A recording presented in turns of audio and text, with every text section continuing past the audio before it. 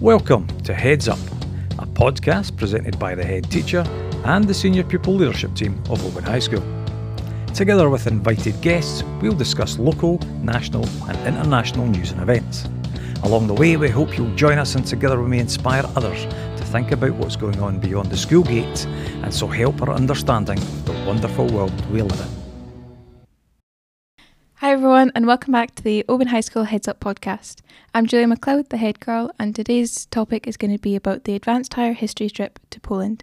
We have two Advanced Higher History students here to talk about their experience.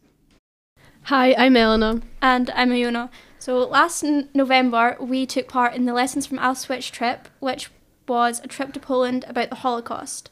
It was only 24 hours, but we felt like we learnt a lot and we didn't miss out on anything. Yeah, it was a lot to fit in a small space of time, but I feel like it captured it perfectly. To start off with, we had to apply for the trip. We had to write 100 words about why we think the Holocaust is important to learn about today. Once we were picked, we then took part in a seminar. In the seminar, we got introduced to what was going to happen, told a little bit more about the Holocaust, so that when we went, we had a full understanding of what was going on around us. The seminars also prepared us for the emotions that we may feel during the trip, and we got to meet a lot of new people as well, as there were around 100 of us going, as there was only 2 people picked from each school in Scotland. It was a very individual trip, so there was no teacher that came with us, and we only knew each other, and our leader we only met online twice on the seminars, so it was a new experience for the both of us. We went to this wee town in Poland, which was very close to Auschwitz. Yeah, we learnt a lot about the town before we actually went to one of the concentration camps to find the background of Poland and how the Jewish community was very high. There was a synagogue next to the Catholic school, showing how closely people were into different religions and that people could live alongside each other in harmony. Yeah, it was amazing to see how in the town that we started off in, it was so not empty, but you could tell that there'd been life there before and it's been lost. So even at the very start, before going to the camps, it was already very emotional. We then got on a bus and we went to the first concentration camp, Auschwitz. We got toured around by a guide and learned everything about life in the concentration camp. It was all very overwhelming because a lot of the stories that we were told were very surreal kind of, because we know it was happened and we finally saw photos, saw the evidence, and it all kind of brought it together. And even when we were at the concentration camps, we were thinking, wow, this is huge, I can't believe that. But in fact, this was one of the smaller camps. Mm-hmm. So to put in scale of how large it was just incredible. It was hard to find words for the rest of the day, I think. We didn't really know what to think after seeing something so horrific. Yeah, on the bus journey to the camp, it was quite loud, but the bus journey back was basically silence. It was a lot to process. So after we went to the concentration camp, we went to the extermination camp, which is probably more familiar in photos. It's a more famous one. It was only 10 minutes away, they're all quite close to each other. At the start of the camp, when you go in, you see a railway, and that showed the rail line that these Jewish people would take, going straight to their death basically, and the process of picking out the Jews that would work and the Jews that were killed was just so sad to see, because you'd be like, pregnant women and children would get killed straight away, and it was the men that would go on to work. We saw their living conditions, which were horrible. They were all crowded in tiny spaces in freezing cold conditions without any comfort at all, knowing that their last days would be lived there. So many people got diseases and died early.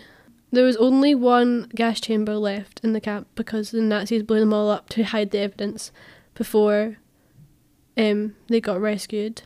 And that was an experience that I think we'll never forget, because even though it's just a stone room, you can feel everything inside of it, because I think that was probably the most emotional part of the whole trip, even though it was the thing with the less photographs or comments or words. It spoke the most. Definitely. Because it's also so recent that it happened. It feels like you can still feel it when you're in the room. It's almost suffocating in a way. We also learned about the family life within the concentration camp, and one that really stuck out to me was the family who lived on the camp and they knew what was happening. They never spoke up about it, but it was like a big part, and I think it was the husband that got hung just outside the gas chambers, and when you walk in you can see straight away his stone. So all the way through you're learning so much information, and it's all coming in at once while going into another thing. Throughout the whole thing we were told stories about real people's lives, and not just the statistics and the facts, to make it seem more real and more like actual humans went through this. I think that was really important because it showed us how it isn't just numbers, and when you're reading about it, it can seem just like a story because it's so horrific you can hardly believe it. But getting personal stories of real people, it really brought it down to the truth. And it's an experience that I'm glad I've done, but at the same time I wouldn't recommend it to someone who doesn't know much about it, because it's very much a big learning experience. At the end we got taken into a room which had loads of photos of as many people that they could find of the Jews that were killed in that concentration camp, of their family life before they came. We were later told a story by Rabbi Shaw. Yeah, and he told us about his own personal connection to the concentration camps, where his family ran away to Scotland to get away from it, but his father was killed. His grandfather was killed. Yeah, when he was telling the story, he was telling it from a point of view as just a story, and then by the end he linked it to himself, which really brought out the fact that it has affected everyone since then till now, and it will continue to affect people. We all got given a candle at the end as well. We were going to light it there, but it was raining too much, so we couldn't. So we brought them home and we lit them at home. That when we lit it, we would remember those that had lost their lives, and that it wasn't just a 24-hour trip. It actually stayed with us, and we would remember them. We also got told a lot about everyday discrimination against anyone, and how just the start of that can lead to something as bad as the Holocaust. Even making little comments about people, it can grow into a bigger thing and major consequences, and that's where the hate for Jews came from, was just little comments made again and again. And it allows us to know how to prevent stuff like this from happening.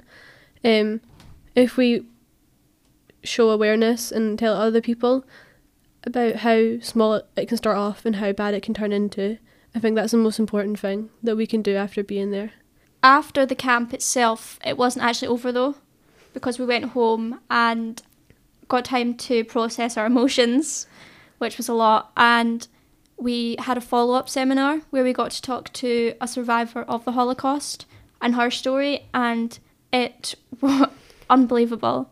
The way she spoke, things that I didn't think could possibly be true were true, and it was just quite eye-opening to the things that people have actually suffered from and experienced. This is also the most important time to do this, because we're the last generation that people have lived through this. After, in a few years' time, there won't be anyone that has lived through the Holocaust, and we can't learn from their stories.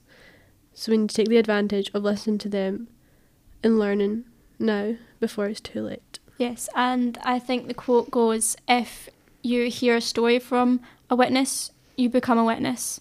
So we're all witnesses to the Holocaust, and remembering those that died during it or had any connection with it at all. So to conclude, the trip was an amazing opportunity, although it was harrowing and very disturbing at times. I would recommend it to anyone who has an interest in learning and wanting to help people in the future and trying to stop these things from happening. The trip's definitely something that I would recommend, but also something that you should learn from and be willing to take part in it. And not just take things from it as well, not just being there in the moment, but you need to leave with that knowledge and act upon it.